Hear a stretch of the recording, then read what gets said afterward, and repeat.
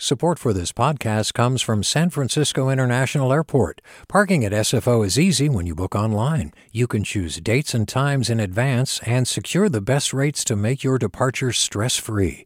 Learn more at flysfo.com/parking.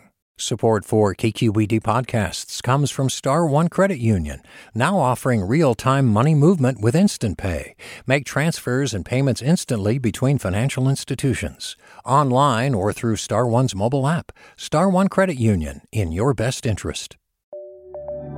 From KQED.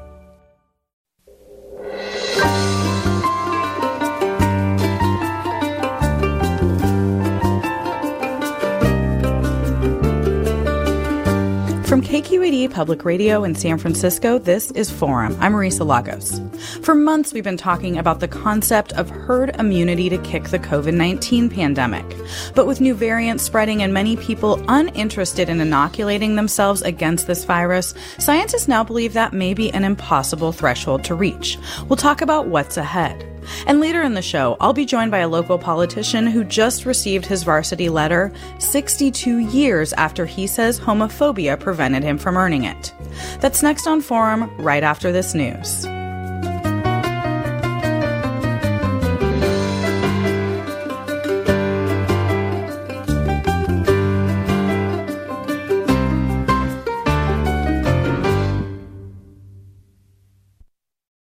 Welcome to Forum. I'm Marisa Lagos.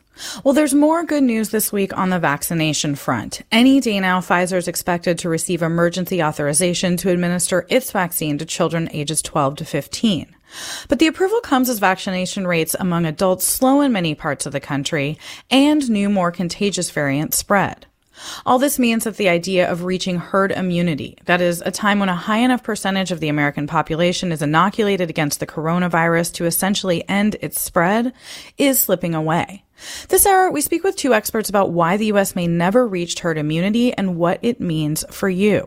Joining us are Dr. Lee Riley, Professor of Epidemiology and Infectious Diseases, Division Head of Vaccinology at the UC Berkeley School of Public Health. Dr. Riley, thanks for joining us. Thank you for inviting me. And also good morning to Apoorva Mandavilli, reporter for the New York Times. She focuses on science and global health. And she recently wrote an article that really kicked off a national conversation about the future of COVID-19 and this idea of herd immunity. Apoorva, thank you so much for taking the time. Thank you for having me. So I want to start with you since you wrote this article that I really do think kind of helped kick off a national conversation. And I want to go back. I mean, we had been hearing since really the beginning of this pandemic that this idea of herd immunity was really key to returning to whatever normal might look like in the future. Was there a point in the recent months that you started realizing that that might not happen, or what really prompted you to look into this? I hadn't yet realized that we may not get there to herd immunity. And you're right that we've been hearing about that since the very beginning of the pandemic. But I started to call some of my sources and other experts because I started to wonder, now that we've vaccinated a certain percent of the US population, which I believe today is around 35%, when will we reach herd immunity? And so I was just really looking for a status update, if you will. And the very first few people I talked to started to tell me that actually, no, we're never going to reach herd immunity. And that's when I realized that this is something that they've all known for a while, and we should all know about it too. Yeah. And I know you talked with one of your colleagues last week on a podcast about the kind of like mental acceptance of that. For you just personally as a science reporter, were you surprised, dismayed? I mean, what was your emotional reaction? I was surprised and dismayed both, but really the more I thought about it, I think I should have known because we've known that these rates of vaccine hesitancy are so high right now. There's just a very high proportion of the population, something like 30%, that have said they won't get a vaccine. And we also know that we have these more contagious variants of the virus that are circulating. So the percent of the population that has to be immunized to get to herd immunity has also gone up. So, when you look at those things together, it is actually kind of obvious that we're not going to get to herd immunity, but I just hadn't done that mental work. Yeah, I know. And all of us are kind of wrapping our heads around this now. I mean, Dr. Lee Riley, one thing last year that we heard about was not just the idea of vaccinations getting us to that, whatever that magic number would be, but that people who had already been infected might have some immunity against the disease or virus, rather. Can you tell us where we're at when we think about, how people who have had COVID-19 in the past year should think about their own immunity and how it relates to, this idea of the broader public? Sure. And so, there's I think early on during the epidemic, there was even a discussion about whether we can even reach herd immunity just from the natural infections. And I think this idea started in the UK, and then they quickly realized that that's just not going to happen. And so that idea should be completely thrown out, that we're not going to reach herd immunity from natural infections. And now we're beginning to also see some evidence that people who had been previously infected could get reinfected. It's not common, but that can still happen. And it's certainly happening in places where we're seeing this huge resurgence of COVID-19, such as in India and also Brazil. And we've had reports, of course, even in the US. And so we clearly need the vaccine to really maximize the population who can develop immunity against this disease. But I think Apurva's article is very important because I think it sort of shook us up. I think we were all sort of somewhat naive in thinking that we could reach herd immunity. I myself am guilty of thinking that way. And so, this is something that we need to really think about more deeply. And in thinking about this more deeply, I also, ask myself, have we ever reached any sort of herd immunity with any vaccine-preventable infectious diseases? And I can only think of a handful of such diseases. So it's a real challenge. Yeah. Apurva Mandavilli, do you think that this is something that, when you talk to scientists, is sort of regional? Because when I look at the map on, embedded in your story and other reporting that's been done, there's a really big gap between certain states or even communities within states in terms of hesitancy versus acceptance. I know here in San Francisco, we've had, very high rates of folks who have at least gotten the first shot. I think some 74% of people 16 and older. So, I mean, how are we seeing this kind of play out throughout our massive country? Yeah, I mean, when we talk about this herd immunity threshold, we've been sort of thinking about it and talking about it like it's this monolithic thing. But really, the herd immunity threshold varies with so many different factors. How many people live in a place, how they socialize with each other, how many multi-generational buildings are there, just the average age in that population, lots of different things, and some socioeconomic factors. So it will be incredibly varied all across the country to the level of even individual zip codes. One expert I talked to was describing how within Austin, Texas, they had different rates of vaccination at different zip codes. So you could imagine that as they go forward, one of those zip codes might get a lot closer to this herd immunity threshold than another. And even globally, if you compare the US with other countries, that will also be different. Every country is going to be at its own level of percent of the population that's been immunized. So over the next few years, this is going to be a very scattershot map of who's vaccinated and who's not, and which regions and which countries are closer to herd immunity threshold. We're talking about herd immunity and coronavirus with UC Berkeley epidemiology professor Dr. Lee Riley and New York Times reporter Apurva Mandavilli. I want to ask our listeners, are you concerned about reaching herd immunity? And do you have questions about vaccination rates and COVID-19? You can give us a call now at 866-733-6786. That's 866-733-6786. You can also get in touch on Twitter and Facebook. We're at KQED Forum, or you can email your questions to forum@kqed.org.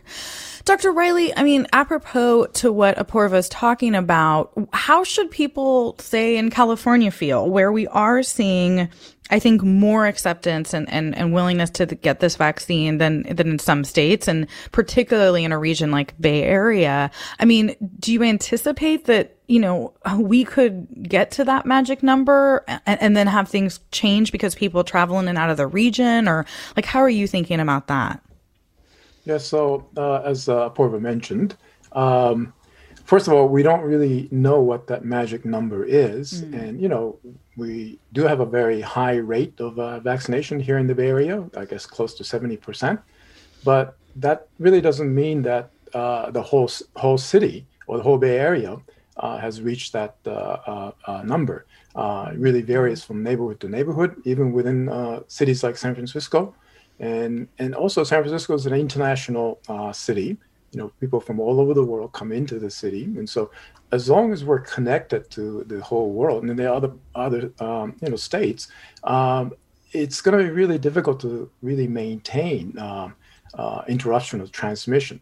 The herd immunity means that we reach a state where enough proportion of the population is immunized so that no further transmissions occur. But in an open community like the Bay Area, that's really difficult to really establish. In order to really establish herd immunity in a true sense of the word, we're really talking about closed communities, such as, let's say, long care facilities, senior residence communities, or prisons. Maybe in those closed communities we can achieve herd immunity in the way we described this condition. But in open communities, it would be very, very difficult. Yeah, I mean, Apoorva, have you heard anybody talk about this? I know some like island nations like New Zealand have had really strict lockdowns and not allowing folks from outside of the country to come in. Obviously, it's a very different calculation in the United States. But I mean, do you expect to see that some communities might require, I don't know, a vaccine or negative test or things like that? Is this going to fall more on the private sector to ask for those things? I think it's entirely feasible that countries will require some kind of proof of vaccination. They already require proof of negative tests. And there are countries in the European Union, for example, who have been toying with the idea of passports, vaccine passports. When you think about island nations like New Zealand, the idea they always had, I think, was to close themselves off to the virus until they could vaccinate their entire population. And then they could, fully open back up again. And actually, Seychelles, which is also an island, is one of the leading places. They've had the most people vaccinated so far. So I think if those countries do manage to get a huge majority of their people vaccinated, they are going to want to make sure that they continue to keep that up, and they will not be so eager to let just anybody come in and bring virus variants in that could undermine the vaccine's effectiveness. Yeah, probably not going to have like a checkpoint on the Bay Bridge here in the Bay Area for folks to come in. We're talking about herd immunity and coronavirus with UC Berkeley epidemiology professor Dr. Lee Riley and New York Times reporter Apoorva Mandavilli. Are you concerned about reaching herd immunity? Do you have questions about vaccine rates and COVID-19 more generally? Give us a call now at 866-733-6786. That's 866-733-6786. You can also get in touch on Twitter and Facebook. We're at KQED Forum, or email your questions to forum@kqed.org. We're going to take a short break, and when we come back, we'll continue this conversation. Thanks so much.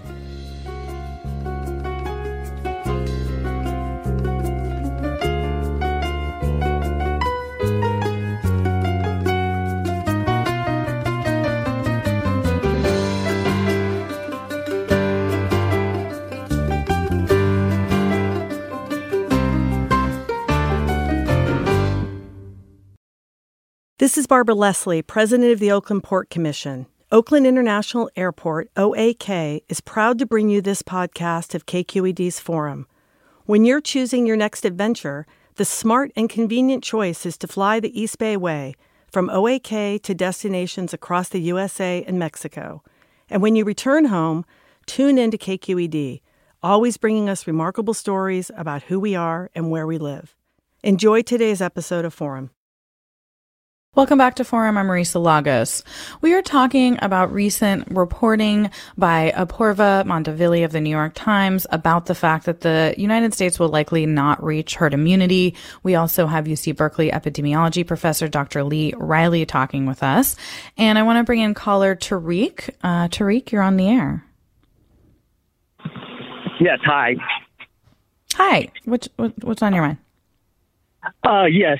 So I understand that it was known that we were not going to reach herd immunity here in the United States, and that's been known for a while. But I just wanted to ask the person there on the panel if they were aware of the growing number of people and pockets of people in the community who were already prepared for that with a non-vaccinal alternative that they're currently using to deal with, to both treat and to prevent coronavirus. So that's already underway. And I know there's a site called selectivevaxxer.com.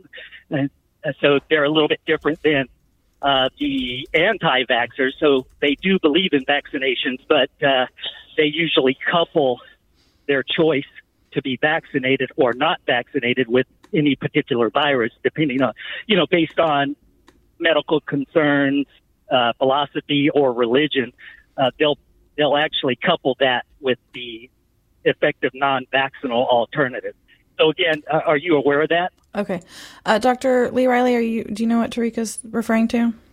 No, I'm not aware of these organizations, but I should point out that, right now, vaccine is really the best modality we have to prevent COVID-19. And, we could certainly consider alternative approaches, but by far, it's really the vaccine that's going to really help to blunt the epidemic. Yeah.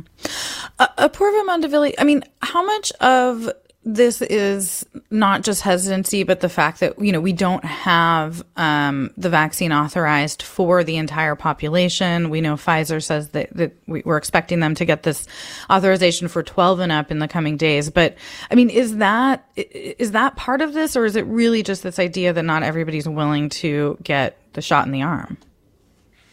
I think the hesitancy is a big part of it. And, because it's a new vaccine, it's a new technology that people aren't familiar with. And some of those people will come around as they see that, other people are getting vaccinated and seem to be doing okay. I do think that having full approval will help because, there are a lot of companies and schools, for example, that can't really require vaccinations for something that isn't fully approved. And as you mentioned, Pfizer has applied for full approval. But, until they get that in hand, which might take several months, they only have this emergency use authorization. And that will not allow most organizations to compel vaccinations. Yeah. I want to bring in John from Palo Alto. John has a question for our panel. Go ahead, John. I have had COVID-19 in February of 2020. I've had both Pfizer shots. I kept asking for the antibody test. They finally gave it to me. It shows that I am immunoglobulin G positive and immunoglobulin M negative. Now, I know that immunoglobulin M negative means, I know what that means. With immunoglobulin G positive, I'm having a very hard time getting doctors to even want to think about this. They only remember what they learned in medical school, and since this is a new thing, and it applies to all the new autoimmune diseases that people I know are getting, if you can tell me anything about the meaning of immunoglobulin G for someone who's already had what I had, or if you don't know about it, where I can find out reliable information. All right, John. Dr. Lee Riley, you want to take that? Sure. So, no, that's a very good question. So when people get infected with some sort of microbe, the initial response by the immune system to that microbe is the IgM. So IgM goes up, but the IgM doesn't really stay up for a long time. So it starts coming down after a while. And then in the meantime, IgG, which is another type of antibody, goes up. And then it just stays up for a long time. And so if you have IgG, right now, after you'd been infected back in January and then you've also been vaccinated, that's a good sign. It's the IgG that's going to protect you against new infections. And so you want that IgG level to be as high as it can be. I don't know if they told you how high the level was, but that's actually a good response that you've been told. Yeah. All right. We are talking about the likelihood that the United States will not reach herd immunity with UC Berkeley epidemiology professor Dr. Lee Riley and New York Times reporter Apoorva Mandavilli. Apoorva, I'm curious, like when you talk to all these experts, up to Dr. Tony Fauci himself, how they're thinking about the 1 versus 2 dose question, right? Because I know some nations chose to delay the second dose to make sure more people got it. And we are seeing, obviously, some people fall off after that first dose. So is there any sense of how protected people can be if they only get a first dose of Pfizer or Moderna? There is some evidence, and what it's actually showing is that the protection that you get from 1 dose is less than what you would get from both doses. And also the belief is that you need both doses to sort of cement the response and make it long lasting. There are a lot of doctors who have, and experts who have argued that giving 1 dose will buy us more time. We can reach a much broader part of the population. We can get the vaccines out to more people, and that partial protection, especially because it's pretty good partial protection, is still better than having so many people completely unprotected.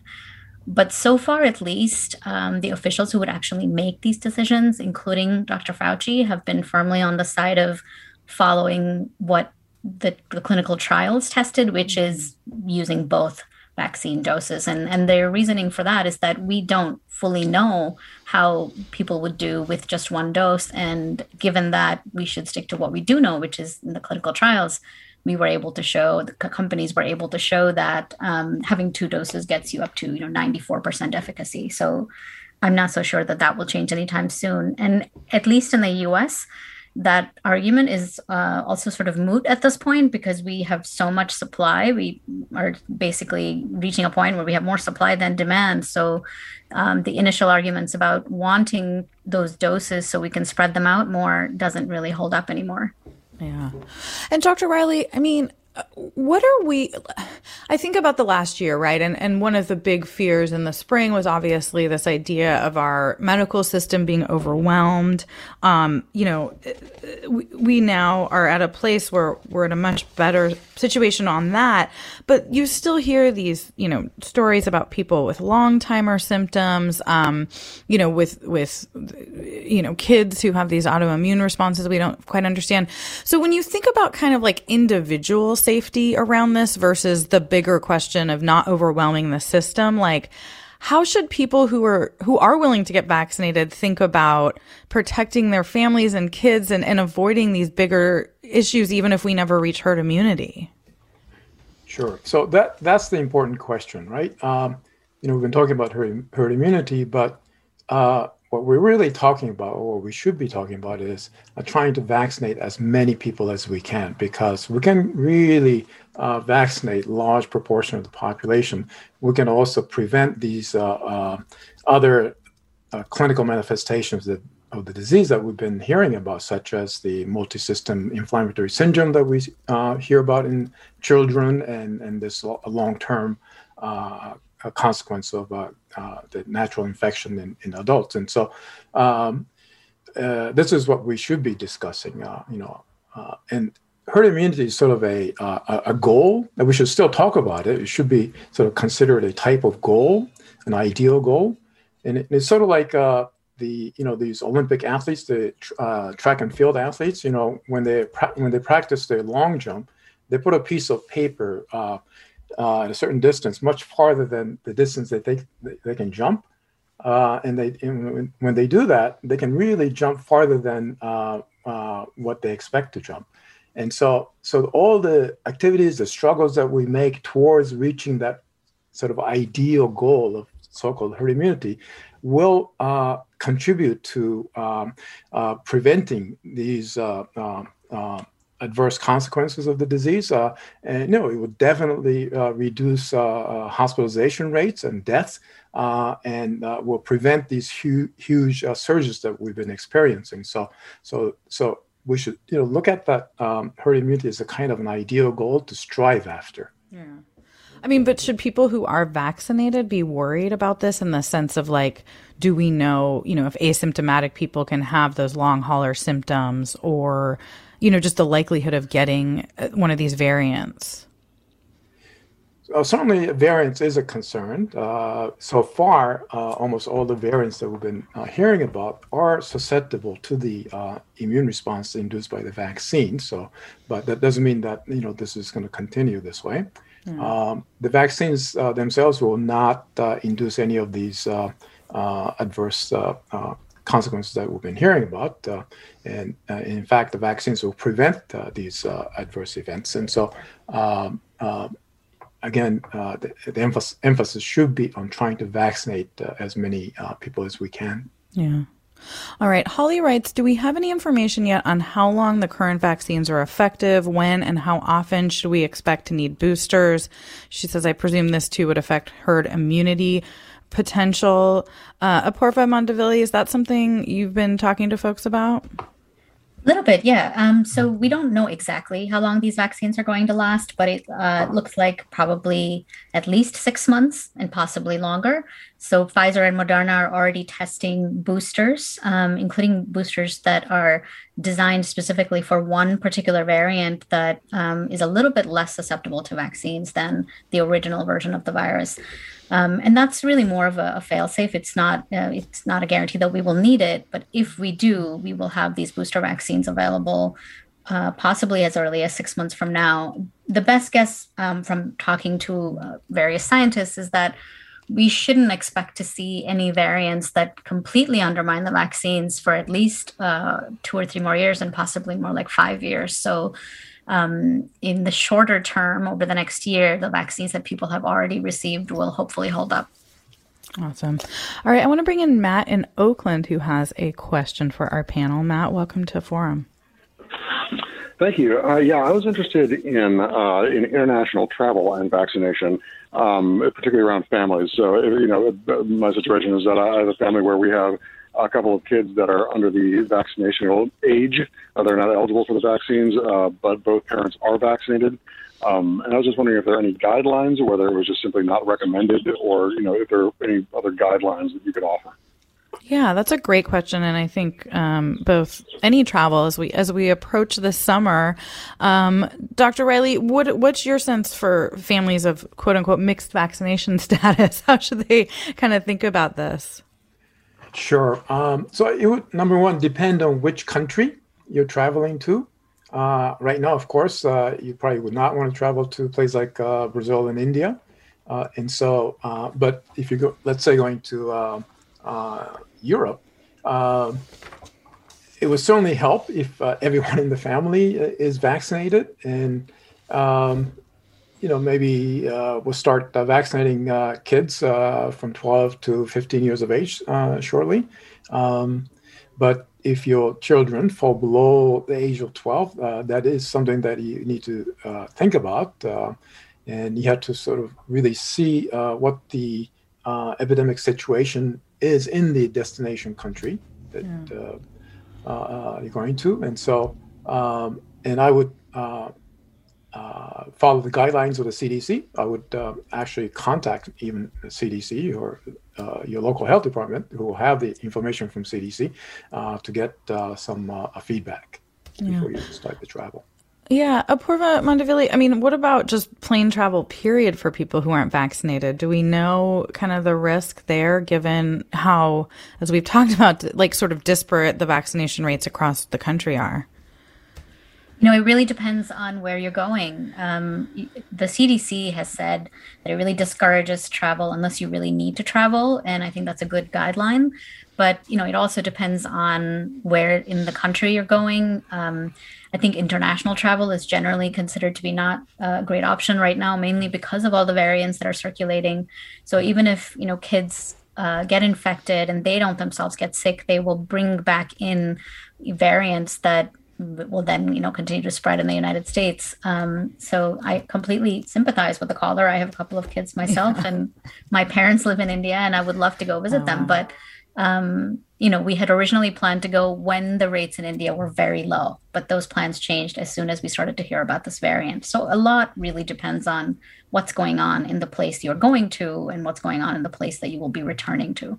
Yeah, it's a weird thing. I have 2 young kids as well. And I think, as the adults get vaccinated, though, you have to sort of try to titrate what you're able to do with that consideration.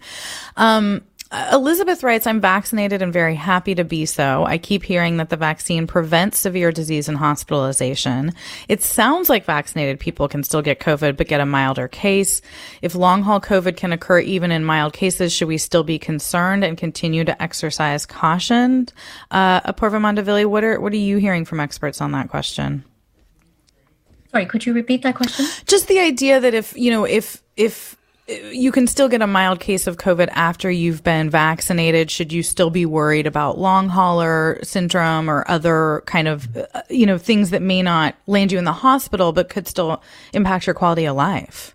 Unfortunately, this is a question we don't know the answer to. I mean, we know that getting infected without the vaccine can lead to long COVID, but we don't really have enough information to know what is happening long term with people who've been vaccinated and are then getting infected. Part of the reason for that is that most people who are vaccinated, the vast, vast majority of people who are vaccinated aren't getting infected. And if they are, we don't know about it because they don't have any symptoms. And also it hasn't been that long since people have started to be vaccinated. So we just don't know enough really at this point to be able to say that those breakthrough infections can also lead to long-term problems. All right. Still learning on this. We have another listener who writes, I'm not concerned about herd immunity as long as the vaccination is available to everyone. The choice to not get vaccinated is your own. If you choose not to, then you may bring trouble on yourself, but that's your choice. Essentially arguing you can't always save everyone from themselves. Dr. Lee Riley, I'd love your response to that, and maybe talk a little bit in the few minutes we have left about what folks in your field are seeing is helpful to convince people who may not want to get vaccinated to actually get the shot. So there are many reasons why some people may be hesitant to get the vaccine. And so the important thing to do first is to find out what the reasons are. And you really have to communicate with these people. And the people that should be communicating with the so-called vaccine hesitant people are maybe their primary physicians. People tend to trust their physicians the most. A lot of these people who are hesitant certainly don't trust the government telling them what to do. And they want to be able to make their own decision based on what they learn and what they know about the vaccine. And so the best people to do this are their physicians. And then, we really just have to find out what the different reasons are. There are many reasons why people may be hesitant. And if we can understand that, then they may gradually accept to go ahead with the vaccine. All right. Thank you both so much. We have been talking about the likelihood that the U.S. will not reach herd immunity with UC Berkeley professor of epidemiology and infectious diseases, Dr. Lee Riley, and Apoorva Mandavilli, reporter for the New York Times, focusing on science and global health. Thanks to both of you. And Apoorva, thanks to you for bringing this up and getting it on our radar. Thanks very much for having me. Yeah, thank you. Stay tuned for more Forum up after this break. This is Barbara Leslie, president of the Oakland Port Commission. Oakland International Airport, OAK, is proud to bring you this podcast of KQED's Forum. When you're choosing your next adventure, the smart and convenient choice is to fly the East Bay Way, from OAK to destinations across the USA and Mexico. And when you return home, tune in to KQED, always bringing us remarkable stories about who we are and where we live. Enjoy today's episode of Forum. I'm what you might call very good at hide and seek. And since we got Xfinity, we have Wi-Fi all over the house, even in my super secret hiding spots. So I can kill time in here by streaming my favorite... Ha! Found ya. How? You'll have to find my tablet on. Get wall-to-wall Wi-Fi on the Xfinity 10G network. Restrictions apply. Not available in all areas. Actual speeds vary. Hi, I'm Tyler Foggett. Join me and my colleagues as we go beyond the headlines and deepen your understanding of the forces shaping our world today on The Political Scene, a newly updated podcast from The New Yorker. With episodes 3 times each week, The Political Scene accesses the sharpest minds in politics for insight and analysis about everything, from abortion rights to the war in Ukraine. Make sure you're following The Political Scene, available now wherever you get your podcasts.